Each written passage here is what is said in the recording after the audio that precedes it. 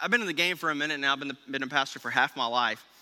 And I'm telling you this morning, okay, the enemies that we accrue and the anger that we hold on to is the primary reason we're all so stressed and tired. So open your hearts this morning, okay? Please don't hear the subject and go, shoo, man, I know who needs to hear this.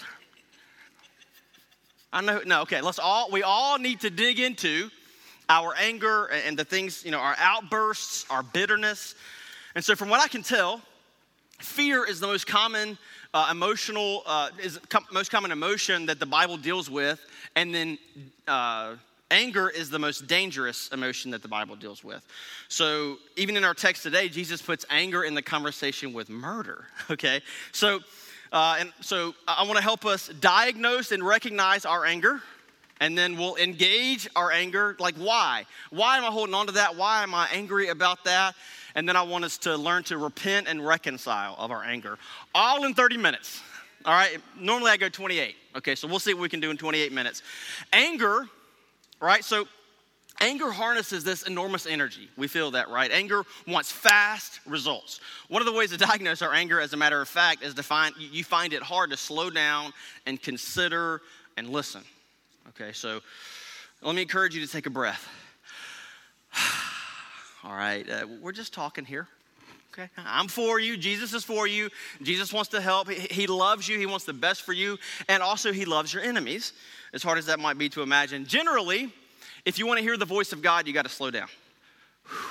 Okay, so a lot of times it isn't a problem with God's speech, but our speed. Okay, that's for free this morning, okay? But I'll talk about that more another time. But generally, if you want to hear the voice of God, you got to slow down, okay? So as we begin to diagnose our anger right now, allow me to expand our thinking just a little bit. Sometimes, we'll say stuff like, man, I'm not angry, I'm just frustrated. I'm just annoyed, I'm just irritated, right? But frustration, irritation, and annoyance are anger. They just haven't fully blossomed yet.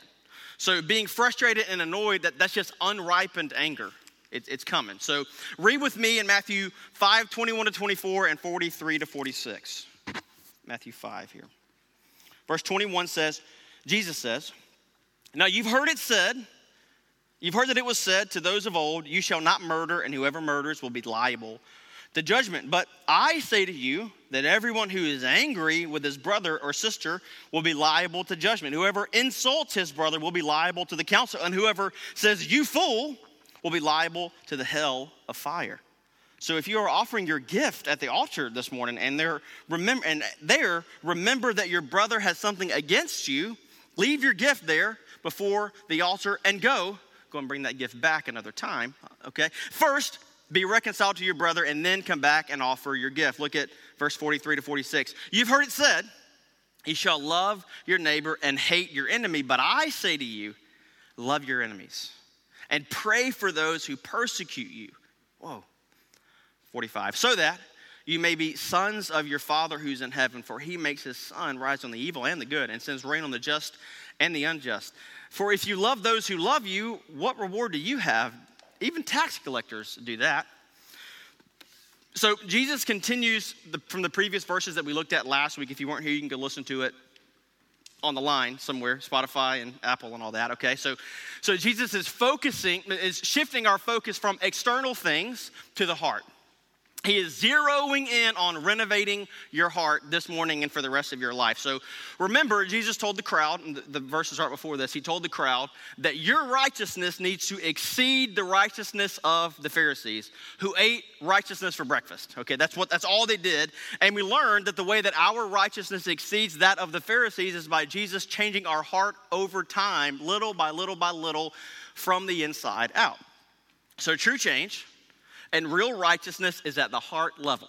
Okay, so in verses 21 to 24 that we just read, Jesus sort of stair-steps his argument, right? So each example of anger and corresponding consequence intensifies. You see that? So anger with a brother or sister, and then insulting your brother or sister. And that Greek word for insulting there has this aspect of abuse to it, okay? And then calling your brother or sister a fool, which is really the word used there in the Greek again, was to say that person's unsaved and they can go to Gehenna.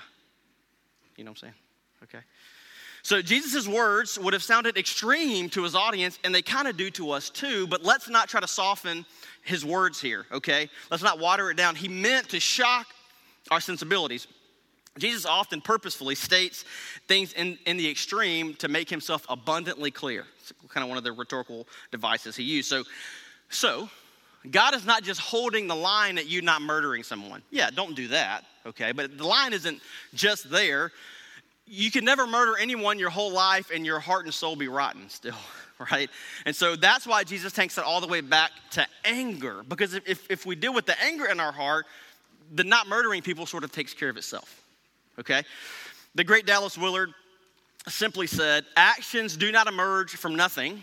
They faithfully reveal what is in the heart. Watch your heart. Guard your heart. Cultivate a loving heart. The stakes are high.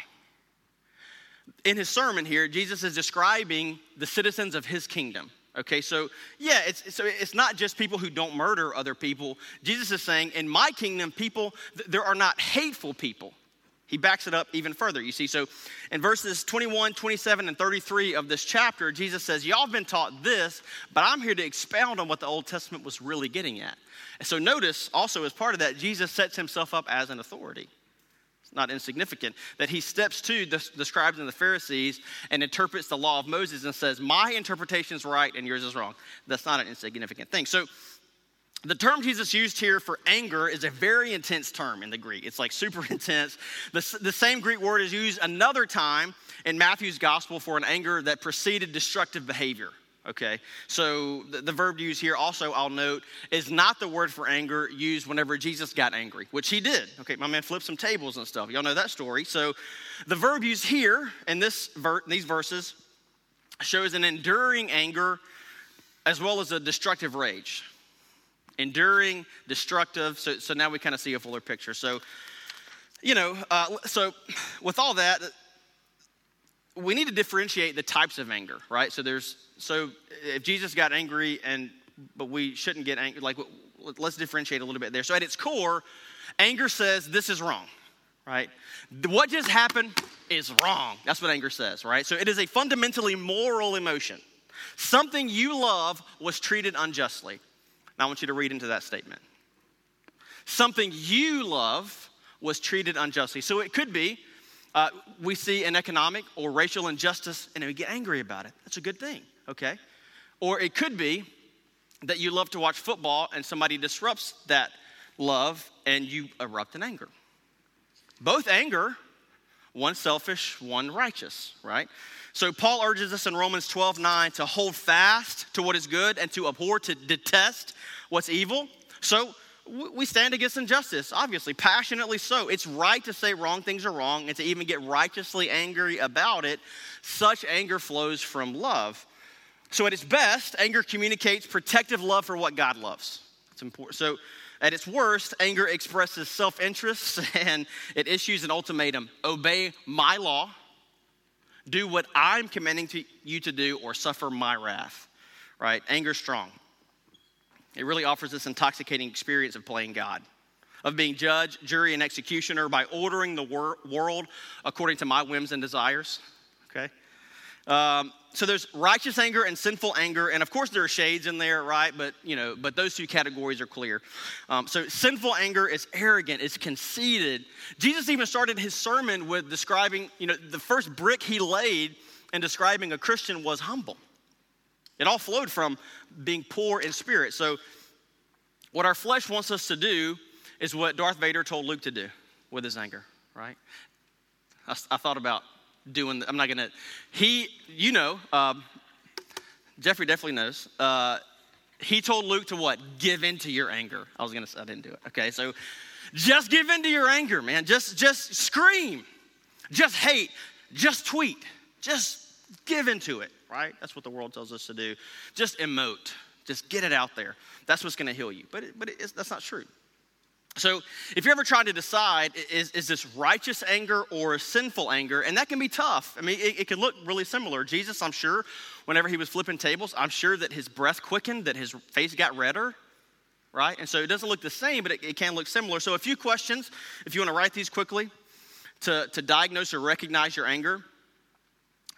Did this person break God's law or my law? Did this person break my law that I wrote up in my mind in the universe, or did he or she break God's law? Second, if what I'm angry about is made right, who is being protected? So if you get mad at the barista because your coffee is lukewarm and you let them have it and then they make it right, who's protected there, right? Amen. So if you're, or you're angry with your spouse because they're snoring, well, they didn't break God's law, okay? I better move on. Third question, if what I'm angry about is made right, will that bring peace and restoration? Am I building God's kingdom with this anger, or am I not? Am I bringing peace and restoration? Amen. Fourth, I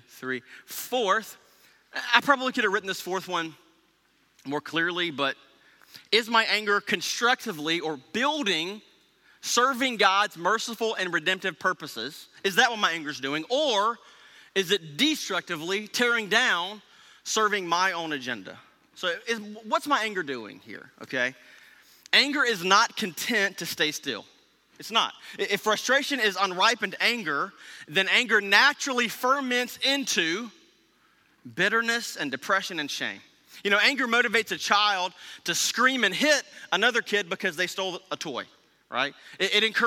Anger encourages us to let them have it, to cut them down with our tongue, to really tell them off, right? If they've disrespected us, we're really going to let them have it, right? Now, herein lies the deceptive aspect of anger. Those two scenarios that I just mentioned, okay, the kid having his or her toy stolen and the person disrespecting you, God's law was broken, right? You're in the greatest danger when you're right, okay? Because being right about someone else's sin so quickly blinds us to our own sin. Few things are harder than not crossing the line when you're able to say, that was wrong of her. They shouldn't have done that. Few things are more tempting in the world. So do the work of diagnosing and recognizing your anger. And diagnosing, I think of Joseph, man in the Bible, he was Abraham's grandson, who was the father of the nation of Israel. Kind of a big deal, okay? So, Joseph was always exceptional. He was naturally gifted as a leader. God spoke to him in dreams. He had it going on. He was that dude in Israel, okay? So, and that's a lot of fun. It's cool to know the man. It's cool to be around that kind of guy, unless you're one of his brothers. Not as much fun when your brother's the man, right? So a rivalry developed between Joseph and all of his brothers, and it started with their jealousy. But it was kind of like the Cowboys and Giants play today. It was kind of like the way that Dak is a rival with the Giants. Like he's won the past 7. Like they're rivals, you know what I'm saying? But at some point, it's less of a... So Joseph and his brother were rivals, but like Joseph was always top of his class. He was his dad's favorite. And so Genesis 37:4 says, they hated Joseph. They hated Joseph because their father loved Joseph. Look at that word, especially. Maybe their father paid Joseph more attention. Maybe he always got to ride in the front seat or sit next to dad at dinner. We do know that his father gave him special gifts. My man had that multicolored coat that was evidently fabulous, okay? And all this just burned his brothers up, man. They could not stand it, so much so that the rest of that verse says they could not even speak peacefully with their brother Joseph. They couldn't even talk to him, man. Every interaction was a conflict. Every family dinner uncomfortable with Joseph and his dad telling inside jokes, and the brothers are just like so ticked and rolling their eyes the whole time. You ever had a family dinner like that? Okay.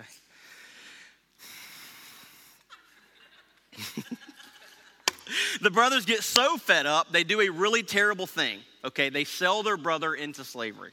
They kill him without killing him, basically. If only they could have heard my sermon. I could have really helped them out that day, because they could have done the work of recognizing their anger and really getting under why were they so mad at Joseph, because it really had little to do with Joseph and so much to do with how their dad clearly loved their brother more than he loved them, which isn't right. Right? That's not right. So the brothers were right, and then they did wrong. There's a pattern of the whole history of the world of this. And so it's amazing how many sinful things we do because of our unresolved anger. When we let our anger build up in our hearts, it has the very real potential of overtaking us. I performed a lot of marriage counseling over the years for couples, and the two most common things that are confessed to me in those meetings by men, so the two most common things confessed by men are lust and anger. And by women, the number one thing that's confessed is bitterness. It's very, very common. And so I'm here to warn you, that anger, that bitterness will overwhelm your joy. And you'll find yourself doing things you would have never done. And, for many of us, your unresolved anger is like that room in your house, when people come over, that room in your house. Like everything looks great all around the house, and there's that one room that you just kind of shoved all the laundry into and shoved everything into. But so everything looks perfect in the house, but there's that one room that's really a mess. So a lot of our hearts can be that way with anger. Like, really, day to day, we're kind of happy, but then there's that one corner of our hearts that we just shove all this anger into, and it comes out from time to time. Some of you might have a big moment or a turning point coming up, but because of the unresolved anger in your heart, you'll choose vengeance over forgiveness. You'll choose retribution over relief. I bet Joseph's brothers were pretty normal, pretty good guys before they sold their brother into slavery. Pretty awful thing before their jealousy set in. They came from a good family. They went to church. They went to the best schools. But all of a sudden, their anger was dictating their behavior because it controlled their hearts.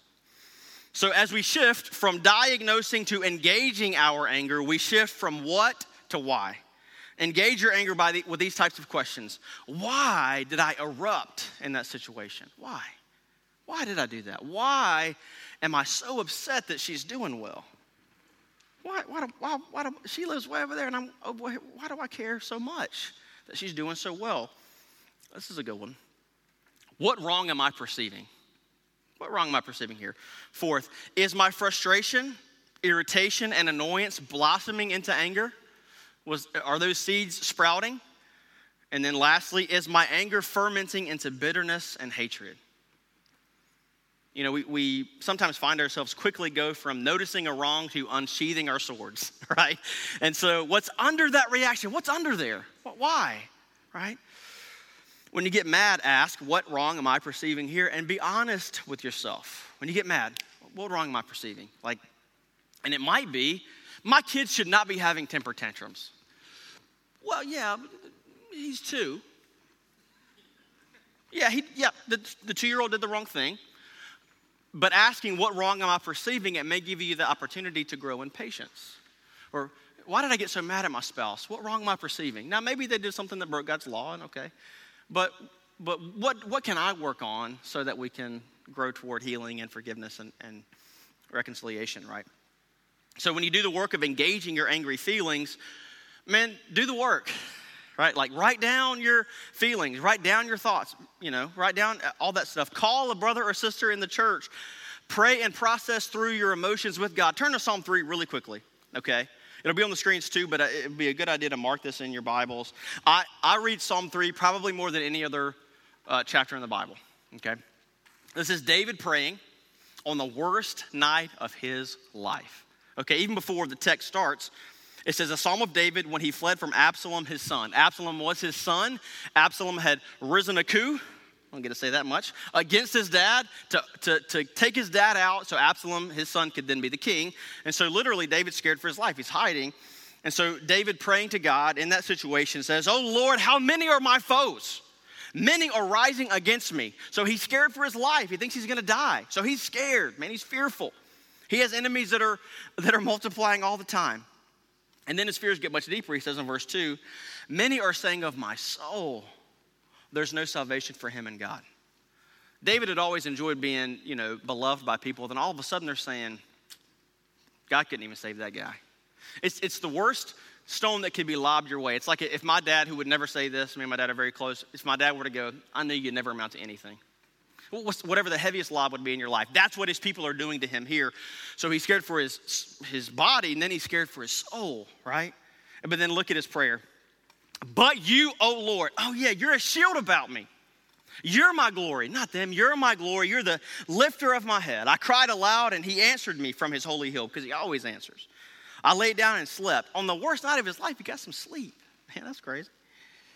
I woke again, for the Lord sustained me. I will not be afraid of the many thousands of people who have set themselves against me all around. Arise, O Lord, save me, O my God. look at this part of the verse. For you strike all my enemies on the cheek and you break the teeth of the wicked. He's praying that God would break some people's teeth. Now, that doesn't mean God's going to do it, okay? But God is okay with that kind of prayer. God, I pray you'd break her teeth, okay? Because in that prayer, we find God. When you pray that at God's feet, God begins to heal. God begins to move in your own life. You can pray real prayers with God. Salvation belongs to the Lord. Amen. Your blessing should be on your people. So that's the kind of thing that we pray when we feel the anger in our hearts, when we sense the enemies around us. What did the devil do in Genesis to make Eve sin? Remember this? So first he isolated her, and then he lied to her. That's what he does to us. And so he'll do it to you. He'll isolate you, and then he'll lie to you. So get into a city group. A lot harder to be isolated when you're around Christians all the time. You know, stay after today and really talk to people. Like, hang out. We got the place till 12:45. Okay, hang out with people, you know, and really get real with people. Don't let the devil isolate you. That's where he does his best work. And by the way, the devil has game film on you. Okay, that last time you got angry and messed up, he's got game film on that, and he might run the same play. Okay, so diagnose, engage your angry feelings, talk about it with a friend, a brother or sister in Christ. So we've done that, diagnose, recognize. We've begun to engage our anger, see what's under there. Then it's likely time to repent. Look back at Matthew 5:43-46. You've heard it said, love your neighbor and hate your enemy. But I say, love your enemies. Few phrases have changed the world more than Jesus' phrase right there. Love your enemies and pray for those who persecute you, so that you may be sons of your Father who's in heaven. For he makes his sun rise on the evil and on the good, and sends rain on the just and the unjust. And if you love those who love you, what reward do you have? Even tax collectors do that. So Jesus wants to, okay, free us from our anger and hate so effectively that you can love your enemies, that you can pray for people who persecute you. That's a level of freedom that I want for each of you. I really do. Jesus wants you to be released from that hatred, from that anger in your heart. You know, most of the people who come to our minds when we think of enemies did us wrong, but not all, okay? Some of us thought of somebody I did wrong, you know, and that relationship is still broken maybe. Even back in verses 23 and 24, Jesus said to leave your gift at the altar and go reconcile. But before you come and worship, you need to go and reconcile with your brother or sister first. You need to go make it right. And most of all, and I love you in saying this, this comes from a place of love. Most of us prefer remorse to repentance. We would rather say, I'm sorry, I'm so sorry, I just feel so bad, I feel awful about what happened, instead of actually doing the work to do things differently. Chronic guilt is the price we pay if we avoid internal change. Jesus doesn't want you to live in guilt. He died to free you from it. But chronic guilt is the price we pay if we avoid this internal change. Repentance is the way forward, to turn from your sin and to go in Jesus' way. But again, okay, most of the people who pop into our minds in these verses have wronged us in the past. And Jesus wants to release you from feeling that anger or hatred or bitterness or whatever toward them. So the old saying is true. Not forgiving someone is like drinking poison and hoping it kills the other person. That really is what unforgiveness is like. So Rick and Kay Warren, some of my heroes, I love them. I appreciate them so much. I don't know them at all, okay, but I just, from afar, I really, now, although Pastor Rick did go to Southwestern Seminary here in Fort Worth, as all the great ones did, okay. But I look up to them. They planted their church. They've had a really effective ministry. So when their son, Matthew, was 27, he took his own life, tragically, obviously, and an unspeakable tragedy. And Matthew, he struggled with mental health, and so he shouldn't have been able to buy a gun, but someone sold him one illegally. Okay, and so Rick and Kay Warren were interviewed about their son's death on CNN, and Pastor Rick said, you know, one of the hard things was forgiving the person who sold him the gun. Because I didn't want to forgive him, he said. And then Miss Kay said this, I don't want to be tied to that person emotionally for the rest of my life. You see what she's doing there? Okay, by choosing to forgive that person who did their family unspeakably wrong, by choosing to forgive that person, she untethered herself from the anger and from the enemy. Do you see that? If you hold on to that anger, if you won't reconcile or forgive, that's a prison in your life. And I'll be honest this morning, okay, there's a guy who comes to mind here for me. And, you know, I wouldn't say he's my enemy, okay, but like he comes to mind when I read Jesus talking about enemies. You know what I'm saying? Okay. And I tried to reconcile. I've talked to a counselor about it a lot. I've prayed through Psalm 3 over and over. And I've worked toward forgiving him. But here's what I want to say here. Sometimes forgiveness takes years.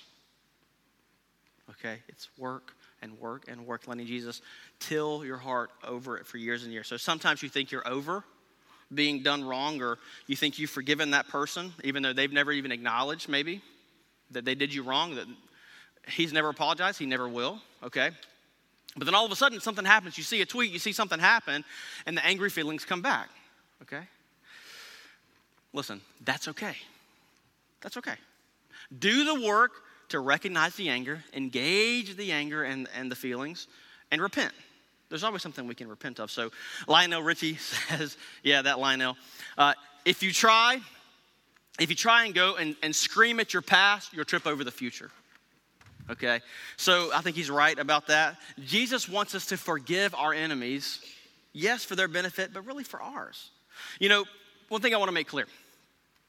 The Bible does not teach forgive and forget.